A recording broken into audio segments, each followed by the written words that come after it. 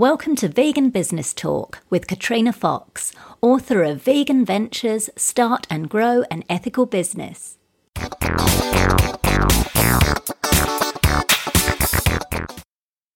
Hello and welcome to episode 89 of Vegan Business Talk. I'm Katrina Fox, journalist, author, media and PR coach, copywriter, editor and proofreader, and founder of Vegan Business Media, a content, events and training platform providing success tips for vegan business owners and entrepreneurs. Now, before we get into the main part of the show, I wanted to let you know that I've opened up enrolment again to my online PR course and group coaching program, Vegans in the Limelight. I ran the course for the first time earlier this year with a group of vegan business owners and entrepreneurs from across the globe over a 12-week period. And it now comes with a full 12 months of group coaching, including a monthly live question and answer call. You can also post your questions on the learning platform, and you can post your pitches to get feedback from me before you send them to journalists.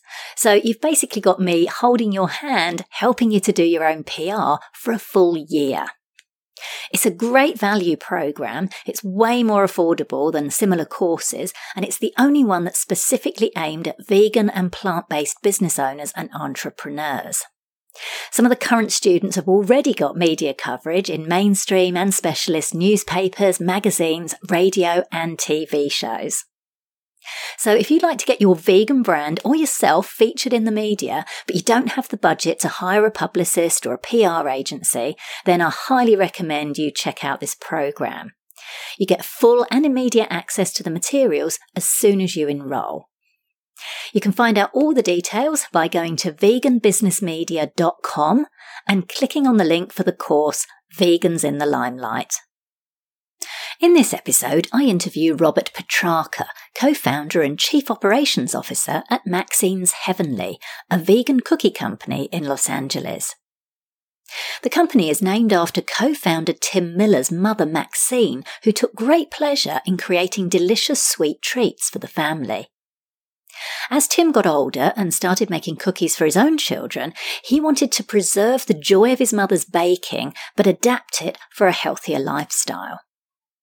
So he took out the processed flours and sugars, gluten and animal products, and replaced them with healthy plant-based alternatives, while still retaining the sumptuous flavours.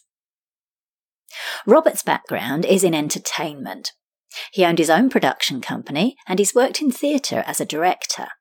But when he tasted Maxine's cookies, which are also soy-free and only sweetened with coconut sugar, he was keen to come on board with the company. In this interview, Robert talks about how he and his team grew the company despite knowing nothing about the food industry, how prominently to feature the various free-from labels on products without scaring potential customers off, how to not only get your products into retailers, but maintain them there. Why focusing on smaller stores in the beginning is important, including for a business's cash flow, before approaching the larger retailers. How the company got lost in the Whole Foods market system for 2 years and what he learned from the experience. The challenges involved in co-packing and outsourcing manufacture of products to a third party, and much more. Here's the interview with Robert Petrarca from Maxine's Heavenly. Hello, Robert. Thank you very much for joining me today. Thank you, Katrina. Happy to be here. So I'm excited to learn more about Maxine's Heavenly Cookies and the business journey in particular. So the first question I ask everyone who's a guest on the show is, what's the why? Why did you, because you're one of the co-founders of the business, why did you start it? What are your reasons for running the business? Sure. It was, it was pretty selfish, to be honest. I don't come from this world, the food world, but I'm a vegan, and it was probably like 4 or 5 years ago. I was at my business partner's house, and he had made his mother's famous cookie recipe, and he wanted me to try them. And I was like, well, are there butter and eggs and all the other things in it? And he said, of course. And it's like, I'd love to try them, but I can't eat them because I don't eat those things. And so he was really he's such a great friend and has been for a while. And so he was like, well, why don't I play with making you a version? So he started to make a vegan version, and it kind of started this whole dialogue about the vegan options that are out there. And one of the things that we really landed on was like, I love being a vegan, but there are so many vegan foods that are just loaded with garbage. So like even in his quest to update this recipe, it's like, okay, I'm going to use like this vegan butter from a store that has a lot of ingredients that you're like a little apprehensive about, like what are all these additives to try to recreate, the feeling or the consistency of butter. So I started looking around and I'm like, all these vegan options, it's like white processed flours that have been bleached. It's these alternative butters. It's all these ingredients that I don't really want to put into my body. So we just started experimenting and replacing one by one with these healthy ingredients, and came upon our recipe, and we're like, wow, this is really good. This needs to be the new dynamic for vegan foods. It shouldn't be just about trying to recreate the original flavors. We also need to make healthy versions of these things that are nutrient dense, that are clean, and also give you the same tastes of the original product. So it's really this quest to have vegan, not to take on the assumption that vegan necessarily means healthy, but that you actually have to actively work to make the ingredients in vegan foods nutrient dense, healthy, and clean. I love that. And I really like that combination, like you've mentioned, because, obviously as well, like we want people to embrace vegan foods and, to ditch that whole stereotype that they're boring or they're bland. Right. But at the same time, if we can make them good for people as well as animals and the planet, that's a real bonus. So I love your thinking and your philosophy behind that. And how cool that your friend was open to, veganizing his mother's recipe. Yeah, and you started a business around it. That's really fabulous. I love it. It was very exciting. Actually, it was a very fun time. We probably went through so many different versions of the product before we landed on this. But yeah, we like to think of this as like it's the next generation of vegan. It's like vegan started off with just, at least in my lifetime, let's just try to replicate. And we didn't really consider what things we're using to do that. Well, now we're in a time where food has evolved, food technology has evolved, and we can do these same things in a cleaner, healthier way. Sure. And what about the name? So is Maxine, is that your friend's mother's name, or That's exactly right. It is. Oh, lovely. So she's still got her stuff out there, and it's veganized. That's so cool. I love that. Absolutely. Yeah. So, and that's another part of our philosophy. It's like taking the past and adapting it for today. So not saying, oh, well, we can't do cookies or we can't do these things because our lifestyle and with regard to food has changed. It's saying, okay, well, now how do we adapt this for today? And then you honor yesterday, but you acknowledge today.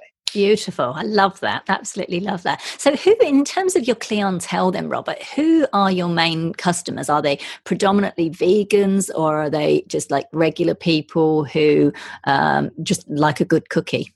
Well, a healthy cookie? Absolutely. It's a great question. We're lucky because we capture a lot of different categories. In addition to being vegan, we actually are also gluten-free. So we open up this whole other category of vegan. Oh, okay. So we can isolate vegans, we can isolate gluten-free. And then there's also a growing sect of gluten-free vegans. We also are soy-free, and we're also we only sweeten with coconut sugar, which is like a lower glycemic index sugar that's really good for people watching their sugar levels. So for us, we're in this unique position where we can kind of attract people from all those different categories. I would say, though, we've put a lot of attention into the vegan market just because it's such a passionate group of people, and because I'm a vegan myself. So we've spent a lot of time at like vegan festivals and vegan promotional events. So I think, even though we don't have an exact way of gauging, I think that it's probably our strongest, if not, one of our top two strongest categories. Got it. And it's great, as you say, you can appeal to those other markets, and also I guess that more general healthy consumer market, which is continuing to grow, which is absolutely, which is fantastic. So where are your products? Oh, sorry, were you going to say something? Go ahead. I was just going to say, but also we have opened up interest from people who aren't vegan, who aren't gluten-free. I really believe in our products. We're soft baked. We really taste like a fresh cookie. That's good, period. It just happens to be vegan. And and Nice. that's Yeah. what we like to say, because sometimes you say that word and people go, Yeah. Yeah. It's funny you said that. It reminds me of the time when my dad, he's dead now, but years ago, when I've sort of not been long vegan, and he loved his, sausage and mash, very working class family. I remember I went along and we invited him up for dinner to our apartment in London at the time, and I made him like his sausage and mash, and I said, "Here you go," and he ate it, and I said, "Oh, how was your sausage and mash?" And he said, "Oh yeah, it was lovely, dear." And I said, "Oh great, they were actually vegan sausages." And he went, "What?" He said, "Oh, I thought they tasted funny." I said, "You just said that you loved them." And it's like, psychologically, it's bizarre, isn't it? That this is making me laugh so hard. First of all, Katrina, our fathers would get along very well, because I remember specifically all these years ago when I first discovered Uncle Eddie's vegan cookies, which is another vegan brand that's been around for a long time. And I gave my father, when I came home for the holidays, and I was like, you have to try this cookie. It's so good. And I did not say the word vegan, so I just gave it to him. He started eating it, and he's like, And I was like, and they're vegan. And he's like, I don't like them. And mid-chewing changes his opinion. So funny, isn't it? The way we can convince ourselves of things. But that's funny. Yeah, that's funny that you have such a similar story. Absolutely. So whereabouts are your products sold, Robert? Are they predominantly in the US or predominantly in California? Whereabouts are they carried? Exclusively in the US for now. We haven't put together any distribution or shipping models that allow us to go outside of the United States. But we are predominantly in California, just because that's where we are and that's where we've continued to grow. But we are also in Washington and Oregon and Arizona and Utah, a couple stores in Texas, and we are moving into some Hawaii stores next month. Oh, fantastic. Fantastic. Yeah. That's great. So when you first started the company, what were some of your key challenges?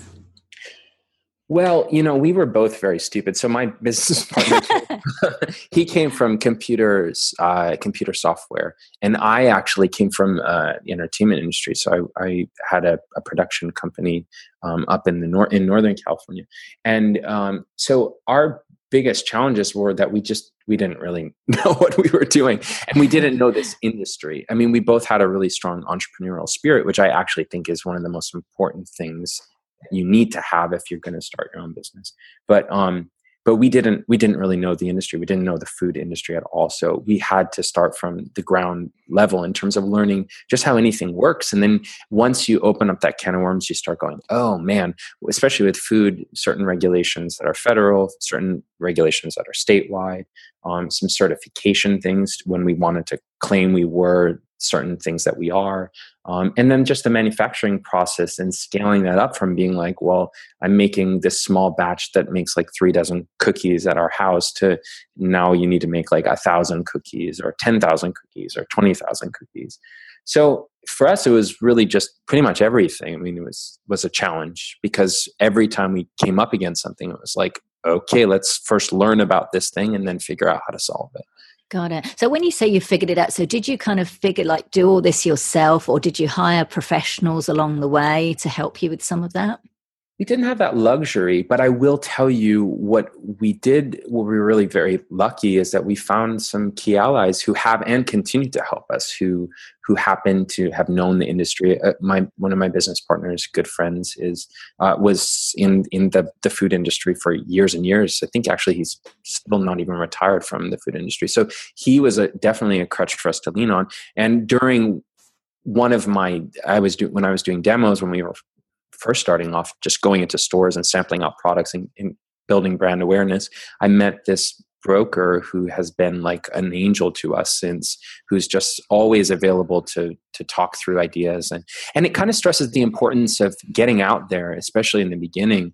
It's like, if you can't build a company in the privacy, as much as we'd like, in the privacy of your home by your computer safely, you have to really like get out and meet people and do things and build alliances and build a network of people, because they really become your support group in the beginning if you don't have the resources to hire consultants or industry professionals who can come in there and help you. Yeah, no, that makes a lot of of sense, actually. And I know some of the vegan business owners I've spoken to, whether it's been skincare or other types of things, particularly physical products like that, there's nothing quite like getting in front of actual customers so that they can actually taste the product, but also, like you say, making those connections and collaborations with other industry professionals that can really reap some benefits. So just on that, in terms of retailers, so like you said, you've gone from, kind of making a batch of cookies in the kitchen to now being, sold in stores across the US. So I know that a lot of vegan brands, they sometimes face challenges getting and maintaining their products in retailers,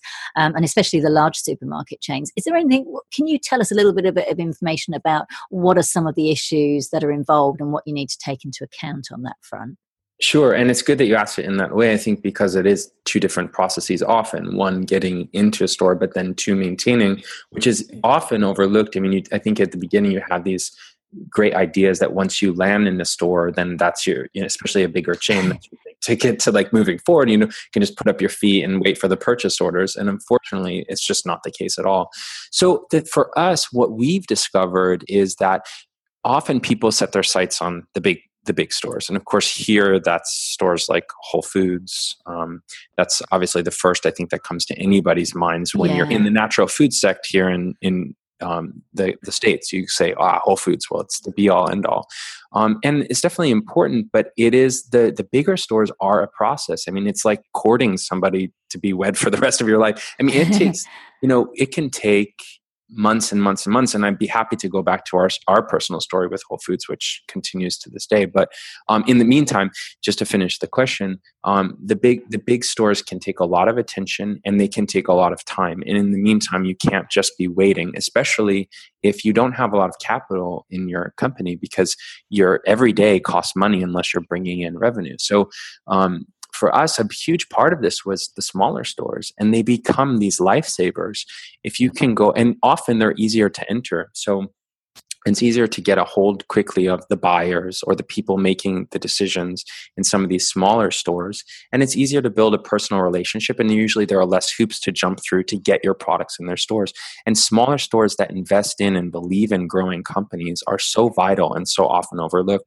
And for us, it was building a giant network of these stores. And they really supported our growth so that we could bide the time while we wait for these larger grocers to go through their review processes or the hoops that you have to jump through just to get considered and then ultimately be purchased and brought into the store. Nice. So I like that. You mentioned about Whole Foods, and I would love to hear your story around that if you're happy to share it. But also the fact that I think Whole Foods has recently been bought by Amazon, and I think that's kind of shaking things up a bit. And I don't know if there's anything you can share on that front or your views on how that may impact smaller vegan brands. Yeah, they have. And I don't really know. And I don't think anybody knows because it's a little too soon. But what I will say is the one comforting thing is that Whole Foods, the process of getting into Whole Foods changes every few months. Their category submission processes change, and they've had like local foraging programs that have gone in and out. And,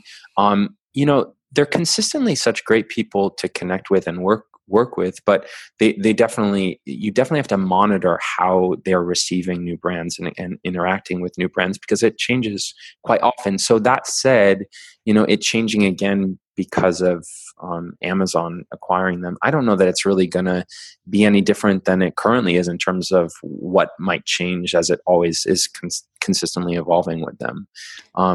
Do you have to apply to each individual Whole Foods store and develop a relationship with them, or is it more on a state or a regional level? Well, it begins regionally, really. You can go you can apply to nationwide, and I think for smaller businesses, that's a very hard route to go. First of all, I don't know that you're going to garner the attention unless you have a very unique product, but then also you have to be prepared to be able to fulfill the number of stores they have nationwide. And also that's a whole distribution model in terms of how you're getting to all the warehouses that service the different Whole Foods throughout the United States. But the other route is then approaching regionally. And they've gone in and out of having different local foraging programs. So for us, our entryway to start was through a local foraging program in the Southern Pacific region of Whole Foods. So that's basically everywhere in the Southwest of the United States. So it's California and Hawaii, and I can't remember if there are other states in the SOPAC region. But so you can submit regionally. Every year they have, I think, what's called an open category review schedule by region. And it used to be that they were all at different times. They've since changed it, so they're all now on the same schedule. And it's by category. So we wait for cookies when that opens up. But we also had the benefit of going through what they had in terms of a local foraging program at first. And there's somebody like regionally who will look at new brands, and they can kind of bypass that open category review and say, hey, we're going to try you out in a couple stores, or we're going to bring you in regionally because you're a local product. And that's how we started off. And the funny part is, it's just kind of a story for persistence. When we first got what they call onboarded and brought in through the local foraging program, the woman who is handling our account, they changed the whole foraging program and got rid of it before they placed their first purchase order for our product. And we got lost. I mean, the person who was managing our account was no longer the local forager. The program was gone, and we had gone through all these different steps in terms of having our labels reviewed, in terms of adjusting our insurance to meet their standards, and then suddenly nothing. And for 2 years, we kept going to the open category submissions and nothing. And then it's only recently that we've been in touch with, they kind of revamped the foraging program in a different way. And we've reconnected with this wonderful person there who's been really supportive of us and is bringing us in now. So it's been quite a journey, but it's a perfect example of how long it can take to court larger companies. And I get it. I mean, they're bigger companies. They have a lot more to think about, and they have protocols in place for a reason. So in the meantime, the best bet, I think, is going and putting a lot of attention and support into the smaller stores. Yeah. Oh, that's really good advice, actually. That's fantastic. And that is persistence. Like when you said that, and I thought you were going to say, oh, and it's just, then a few months later, it all worked out well. And you were like 2 years, like you put all that effort and money in as well. Like you say, adjusting the insurance and everything. And So definitely important to be persistent. It is. And it's easy to get frustrated and say, oh, well, this is a ridiculous system, or, oh, this is impossible, or we're giving up because they already told us no. But things change and evolve. And as long as you keep showing up and you find other ways to survive in the meantime and build your brand, they'll always be there, and there's always a second chance. Love that. Absolutely brilliant advice. So I noticed your cookies, one of your selling points is your cookies are handmade. So as you say, obviously that's easy to do in the kitchen where you're physically doing it. How have you managed to scale that up in terms of them continuing to be handmade and still have that quality that they would have from, Maxine herself making them in the kitchen? Well, I would love to say there's some brilliant idea behind it, but it's just what you think in terms of, I mean, our batches have gotten bigger. It's like our first batches were like maybe 1 pound. And then now we're producing at like 50 to 60 pounds per batch every time we mix the batter. And that's a lot. That's like 50 to 60 pounds of cookie dough. Yeah. But just from there, it just little hand scoops and it's just extra people hand scooping them. I don't know if we'll always continue that. But what we always will continue to do is try to preserve the experience of that, because it is important for us. We are definitely a more expensive product, and being hand scooped and where we are in our own development is all part of that. But so preserving that quality will always be there. But unfortunately, it's not any brilliant idea. It's just more people, more hands, and more scooping. Got it. So when you say more people and more hands, like, do you run your own factory, or do you outsource it to a separate factory to make? We do kind of a combined idea at the moment, although I think that will change as we grow, because I can talk about that a little later, but we are in a facility that we don't own, but is a shared facility. So we rent out a space. We have our time in the kitchen each week, and we go in there with a team of people and make the cookies. Oh, so cool. That's one route. It's a question we've asked ourselves, and I think food manufacturers and any manufacturers really can continue to ask yourself is, at what makes more sense in terms of us outsourcing, having somebody else create the product, or us taking on that responsibility ourselves. And the intuition, of course, is I want to do it myself, or else it's not really our product. But the problem is there are only so many hours in the day. And if you are suddenly, a United States national product, and you're trying to go to all the states in this country with all those miles apart, you can't possibly be. First of all, there's not enough hours to be in the kitchen. Second of all, you'd be only in the kitchen, and you have no time to run your business. So for us, we're at that point where we're probably going to be turning over the manufacturing to somebody else. And what we've just done has been very tireless in our pursuit of a partner that we believe in, because co-packing can be tricky. Yeah. After a lot of vetting, we've found a partner that is so wonderful. And next month, it looks like we'll be moving over to full manufacturing through another company. Oh, cool. When you mentioned, you just said there about co-packing can be tricky. What are some of the issues involved in that? Well, when it's your own product and you're controlling everything, I mean, that's great. But you're the most passionate about your product. You care the most about it, and you have the most to lose if something goes wrong. But when you turn that over to somebody, it's not their top priority, and you become one of. And if you don't have a person that is meticulous with their facilities, that doesn't put the care and attention into your products that you would yourself put in, you can really start having a conflict in terms of the quality of product that you put out there. Got it. Because you can't really go in there and sort of oversee them in the same way that you could your own team. When your hands are literally in the dough. Yes. Yeah. Got it. Now, so I'll talk a little bit about competition. I was going to ask you about how you stand out, because obviously there's a much more diverse range of vegan cookies in the world. But I think you kind of touched on that earlier, about you're really sort of forging a place in the market where you're going for something that absolutely tastes as delicious as the cookie with the butter and the cream in it, but also you're focusing on the health side of things. So is that the key way you would say that you stand out and maintain your customers? Absolutely. And then also combining categories that are really hard to find together: gluten-free, vegan, non-GMO, soy-free. Got it. This is a really, really hard combination to find. So we're not like one of many when we get that specific. Got it. And do you find you're having to, with all those labels, that's something someone asked me that recently, it's like, if you do tick all those boxes and all those categories, is it worth, should you advertise that? Or can it kind of have a counter effect of, if you've got all this free from this, free from that, free from the other, and people think, well, if it hasn't got any of that in it, is it actually going to taste any good? What's your thoughts on that in terms of? I think it's a great question. It's absolutely a concern, because you can get into this very, very small group of people with very specific needs, and then that becomes a small audience. And I do think that when people see too many, know this, know that, know the other thing, I'll be doing demos all the time. People say, well, what does it have in there? So that definitely is a concern of people. So you do have to be conscious about that. And actually, accordingly, we're actually going through a rebranding process. We're changing our package and our look. And we've been asking that question. It continues to be part of our questioning as we land on our brand message. It's like, well, how much are we pushing that? And how much of that just becomes a matter of fact thing about our product?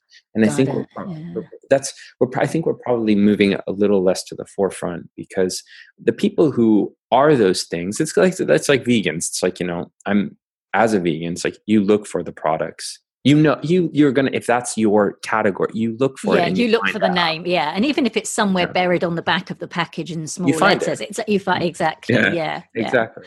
No, so the people who are also gluten-free are doing the same thing, and the people who maybe avoid soy are doing the same thing, and the people with sugar problems are doing the same thing as well. So I don't think we have to smack it across people's face, but it's part of our brand and our messaging, and we don't want to lose that or be ashamed of that either. Got it. So in terms of marketing and getting yourself out there and growing your brand, what have been some of the marketing strategies you've used that have been successful in doing that? Well, it's interesting. The challenging thing about food production and manufacturing, I'd say in general, is that there's two different kinds of marketing. We do direct to consumer through our website, so people can join. We have a cookie club, a monthly cookie club, which is actually really a fun idea.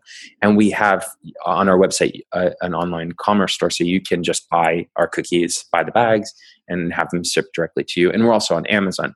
But the bulk of our so all that to say, that's one advertising avenue, is getting to the people who purchase directly from us, but the bulk of our purchases come through the stores, and so then that becomes a whole different marketing strategy.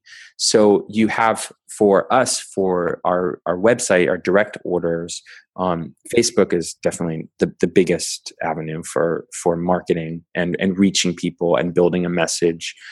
We also have like an ongoing blog that's all nutrition based and about becoming a chief health officer and looking for the things that we believe are like a Maxine's heavenly product that have all those clean ingredients.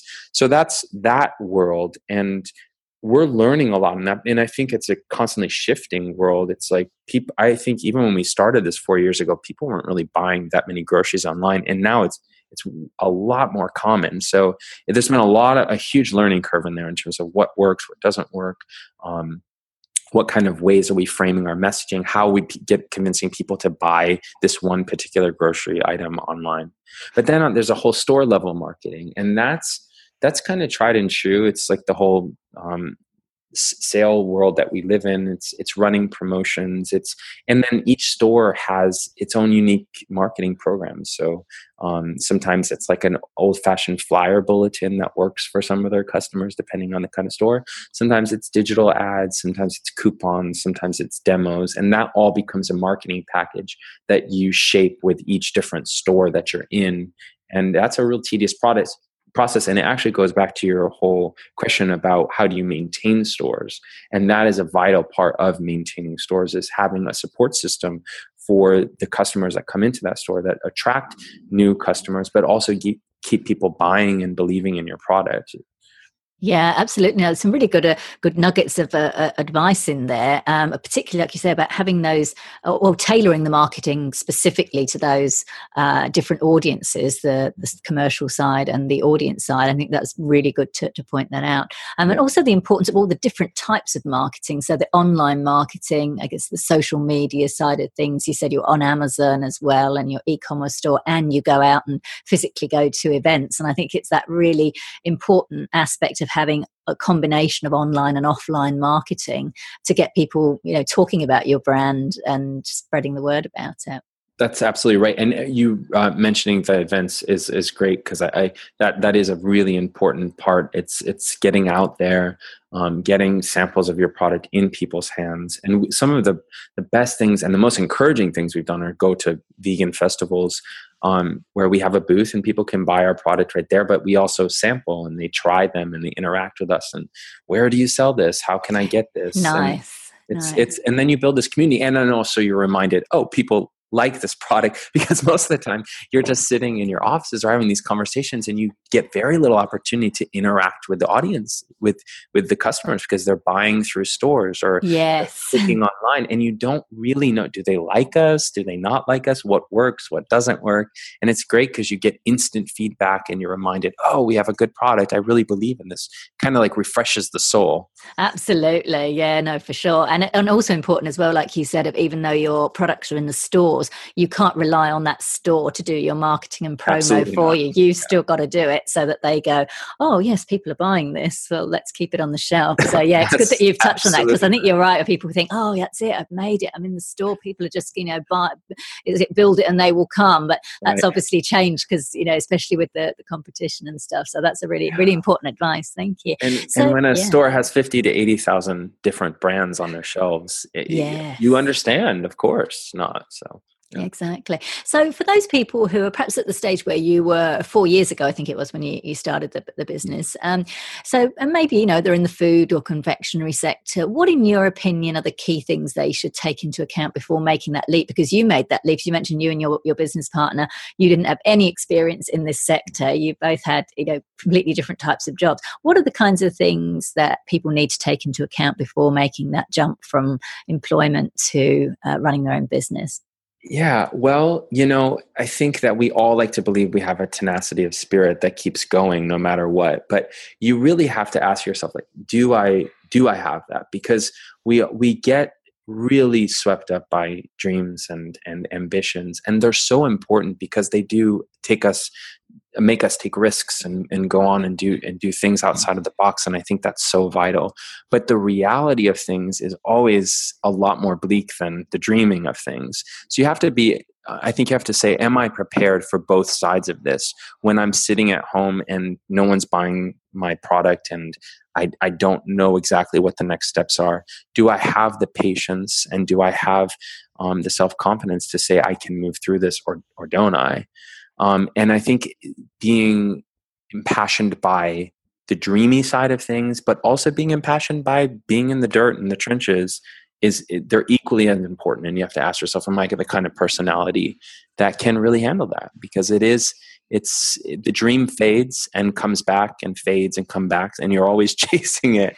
But the reality is always there, Yeah, no, that's really good advice, actually. And it is very different, that sort of entrepreneurial journey. It's not that, regular, you do your 9 to 5 or 8 to 6, whatever hours, and you get your paycheck every week exactly. and every month. It's very different. And I think a lot of people kind of end up giving themselves a job in which they're actually working longer hours. Right. That's exactly right. You have to be prepared for those hours. It will be, 60 to 80, 90 hours. And also you should take whatever your idea of when you're going to get your first paycheck from the company and times that amount of time by 3 or 4.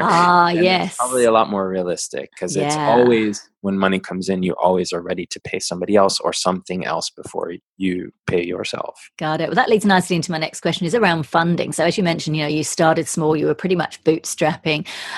So obviously funding a business, there's always some kind of startup costs, and particularly with a business such as yourselves, you actually got to get the ingredients and all the rest of it and the equipment to make it. So can you, if you're comfortable saying so, perhaps talk us through some of the methods you used to get capital to get started and then grow the business? Sure. The really funny part is I came from a nonprofit background, and so did our marketing director too. And so much of the time was spent like raising money. And I was like, I can't wait to get to the for-profit world where that's not what you do. But then it's like, oh, wait, no, it's the same thing. It's just a different end game, but it's basically the same idea. It's always, where's the money and how are we getting it? And they're different ways. So for us, it started off with a lot of like personal investments and friends and family. And I think that's how a lot of companies start. It's hard if you don't have experience as an entrepreneur or a track record of growing businesses from the ground up, it's really hard to just pitch an idea and get investors, unless you happen to have a great group of people who know and trust you as a person and a business person. So for us, it was a lot of small pieces of money, and my partner put in a lot of money, and it was kind of just grassroots in that way. We've taken a little bit of investment money along the way, but we're also very apprehensive to do so because with investment money comes a loss in percentage ownership of the company. Yes. And we feel very passionately that we want to be steering the ship. We want it to be our company, and we want to build it based on the values that we really believe in. And every time, it's not to say you can't find capital or VC money that's comes with, morals and support for the things that you believe in. It's possible, but it's also possible that it doesn't. And it's possible that you can lose more of your company than you want to. So we've been really apprehensive about that. And then, of course, the other option is loans, but they take a really long time for you to like build a business credit and build the relationships with banks and whatnot to qualify. It's all based on revenue and all that, and how much you're making each year. So that can, if you're reporting losses for the beginning years, which is common, it could be a while before you get loans. Right. So I think those are kind of 3 principal sources, and we've utilized bits of everything. there are other ways. There's crowdfunding is becoming another thing that people are doing.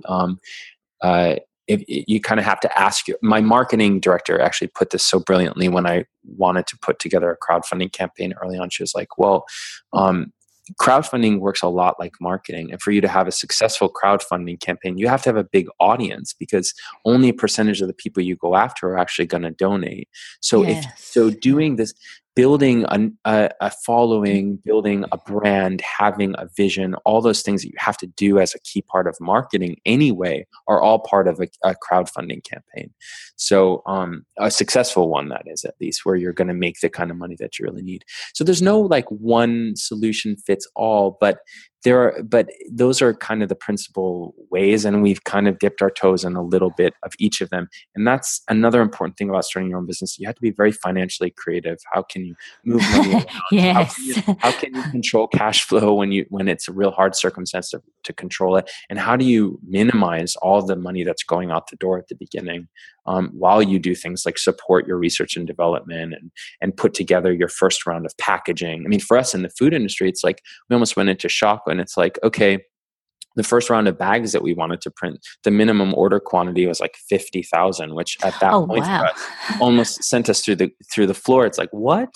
And the money that costs to get the plates for them, to get them printed, to get them shipped to us, and then you're just sitting on 50,000 bags where you're like, how do I get rid of these bags? So I think that's a long-winded way of saying that, but there are a bunch of different options. And I think the thing that is most important, that it always boils down to, is, do you know what story you're pitching? Because that, in any level, is what's going to get people interested and financially supportive of what you're trying to do. And it's that great advice from my marketing director. It's like, that starts for your marketing plan. It starts for your capital plan. It starts for the success of your business. Is, what are we doing? Why is that same question you asked me? Why? What's our why? Yeah. Why are we unique? And do we really know what kind of story we're trying to tell here? Absolutely. No, that's such good advice. And I think particularly, I'll just pick up on what you said about the investors, like some of because I've interviewed some vegan investors, and all of them say, whilst you're right, there are some people out there that are like angel investors and just kind of think, yeah, okay, that's a cool idea.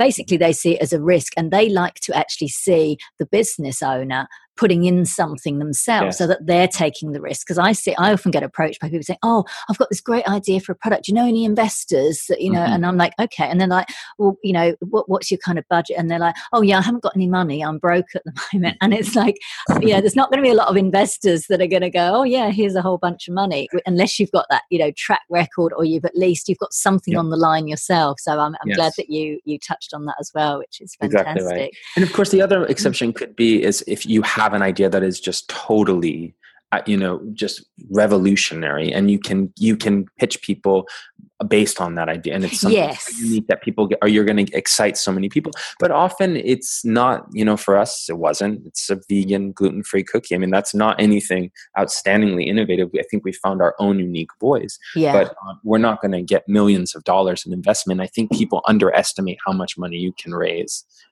unless and if you're like us, where you're not doing something overly creative or new, it's hard.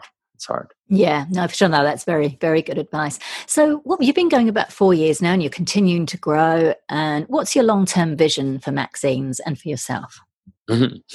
Thank you. Well, I think for us, it's more than just having a cookie company. It's like, especially the both of us being from the nonprofit world, we're really like, we get really like impassioned, and we want to believe in the things that we're creating, and we want a world where people do believe in the things that they're doing and creating, and they're happy.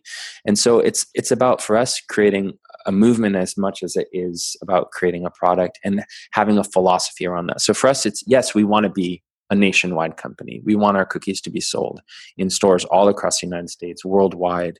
We want to change how people But on a second note, we want to change how people view foods. So we want to impassion people to eat the best foods. We want to define like what's a Maxine's Heavenly philosophy for how to eat, how to take care of yourself, how to take care of your life and your mind and your body and your spirit, and how to incorporate that all in food. So we become more than just this product. It's not just about selling this thing. It's about having this philosophy that's all about living the best version of yourself, about feeling fulfilled nutritionally, emotionally, physically, spiritually, all these things. So we want to be a nationwide brand. We want our cookies sold in every store, but we also want to have a deep-rooted philosophy as we do it.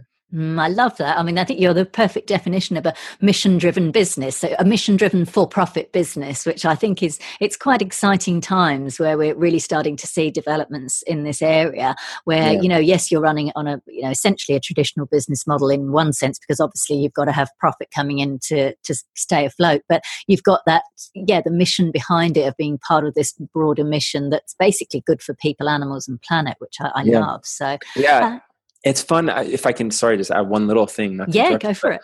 But I love that I'm lucky that I'm in a business, the natural foods business, that was really pioneered and founded by people with that sort of philosophy, who took an industry that didn't exist and built it based on morals and beliefs. And that's another thing about vegans that I love. It's about, like you're saying, making things better and understanding that the world of capitalism and then having the world of like morally driven business, they can all live together. And for us as people with nonprofit backgrounds, we're excited and continuing to look for the opportunities for us to find ways to give back. What's the way that we can contribute as we continue to grow and find success? Wonderful. I love that. It's been an absolute pleasure speaking with you today, Robert. You shared some really great nuggets of wisdom there, and I'm excited to try your cookies. I know they're not available in Australia, but I'm going to be in LA at the beginning of November, so I'll have a look in one of the local stores and that's fantastic. Thank I you. get to actually taste, because they sound lovely, and I hope you do get worldwide and are sold across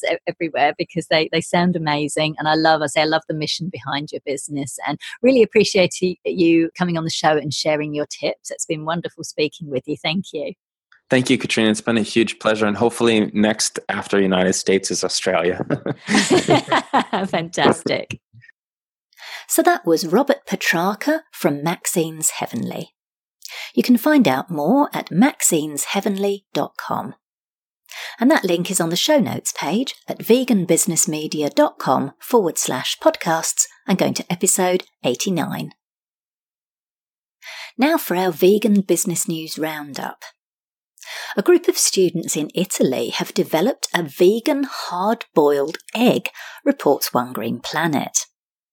4 master's students at the University of Udine spent a year creating the cholesterol-free, ready-to-eat egg, which has both an egg white and a realistic egg yolk.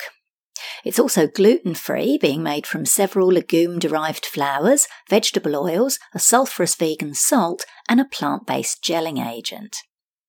Now, it'll probably be a while before these will be in production, because the students are about to apply for a patent for their invention. But isn't this great?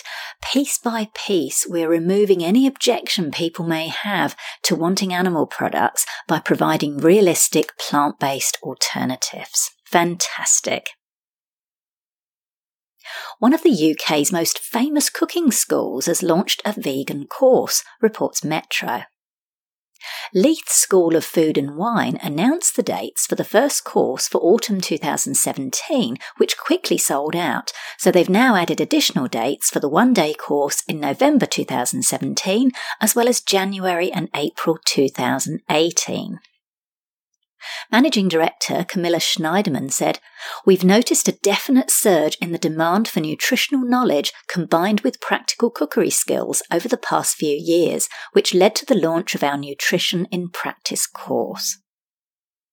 The menu for the day includes a range of cuisines, including dairy-free cheese sauce, beet bourguignon, love that little play on words, egg-free mayonnaise, risotto, and chocolate mousse with tahini biscuits. The school's also working on an evening course with sessions set to cover nutrition, dinner party recipes, and vegan cakes and baked goods. This is fantastic. It's great to see cooking schools recognise the need for vegan culinary training, and how fabulous that there's now going to be more plant-based chefs in the world. Bring it on. Finally, a vegan version of Shark Tank is set to take place at the Vevolution Festival in London in the UK in November. That's 2017 if you're listening in the future. Plant-based entrepreneurs will have the opportunity to participate in Pitch and Plant, the UK's first ever plant-based business investment challenge at a vegan festival. 6 businesses will be selected before the event to pitch investors for a chance to win £1,500 plus mentorship from Bran Investments, and the runner-up will receive a £500 prize. Bran Investments is a family business dedicated to supporting young entrepreneurs and has a passion for helping the world adopt a more sustainable and vegan lifestyle. Partner Ashish Goyal said, "Pitch and Plant will give early-stage businesses a chance to win prize money, potential for further funding, and more importantly, get mentoring to help them get their business achieve greater success."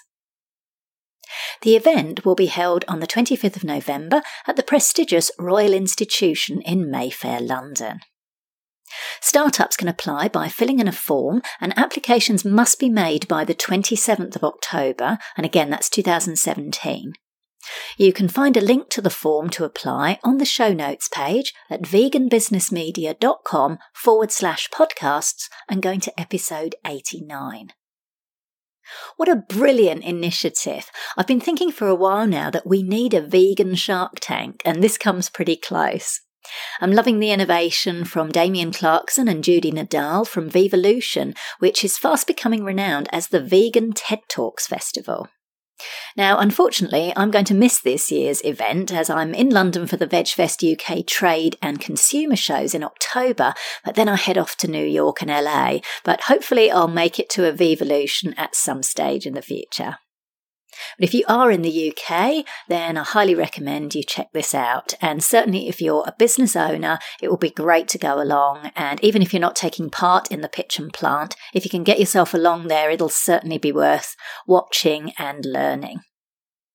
So that's it for this episode of Vegan Business Talk. Thank you so much for tuning in. If you enjoyed the show, I'd really appreciate it if you gave it a review and rating on iTunes or any other platform you're listening on. Finally, I encourage you to head over to veganbusinessmedia.com, where you can find more resources, including details of my media and PR consultations, copywriting, editing and proofreading services to help you grow your vegan business. I'm Katrina Fox, author of Vegan Ventures, Start and Grow an Ethical Business, and I look forward to catching up with you in the next episode of Vegan Business Talk. Bye for now.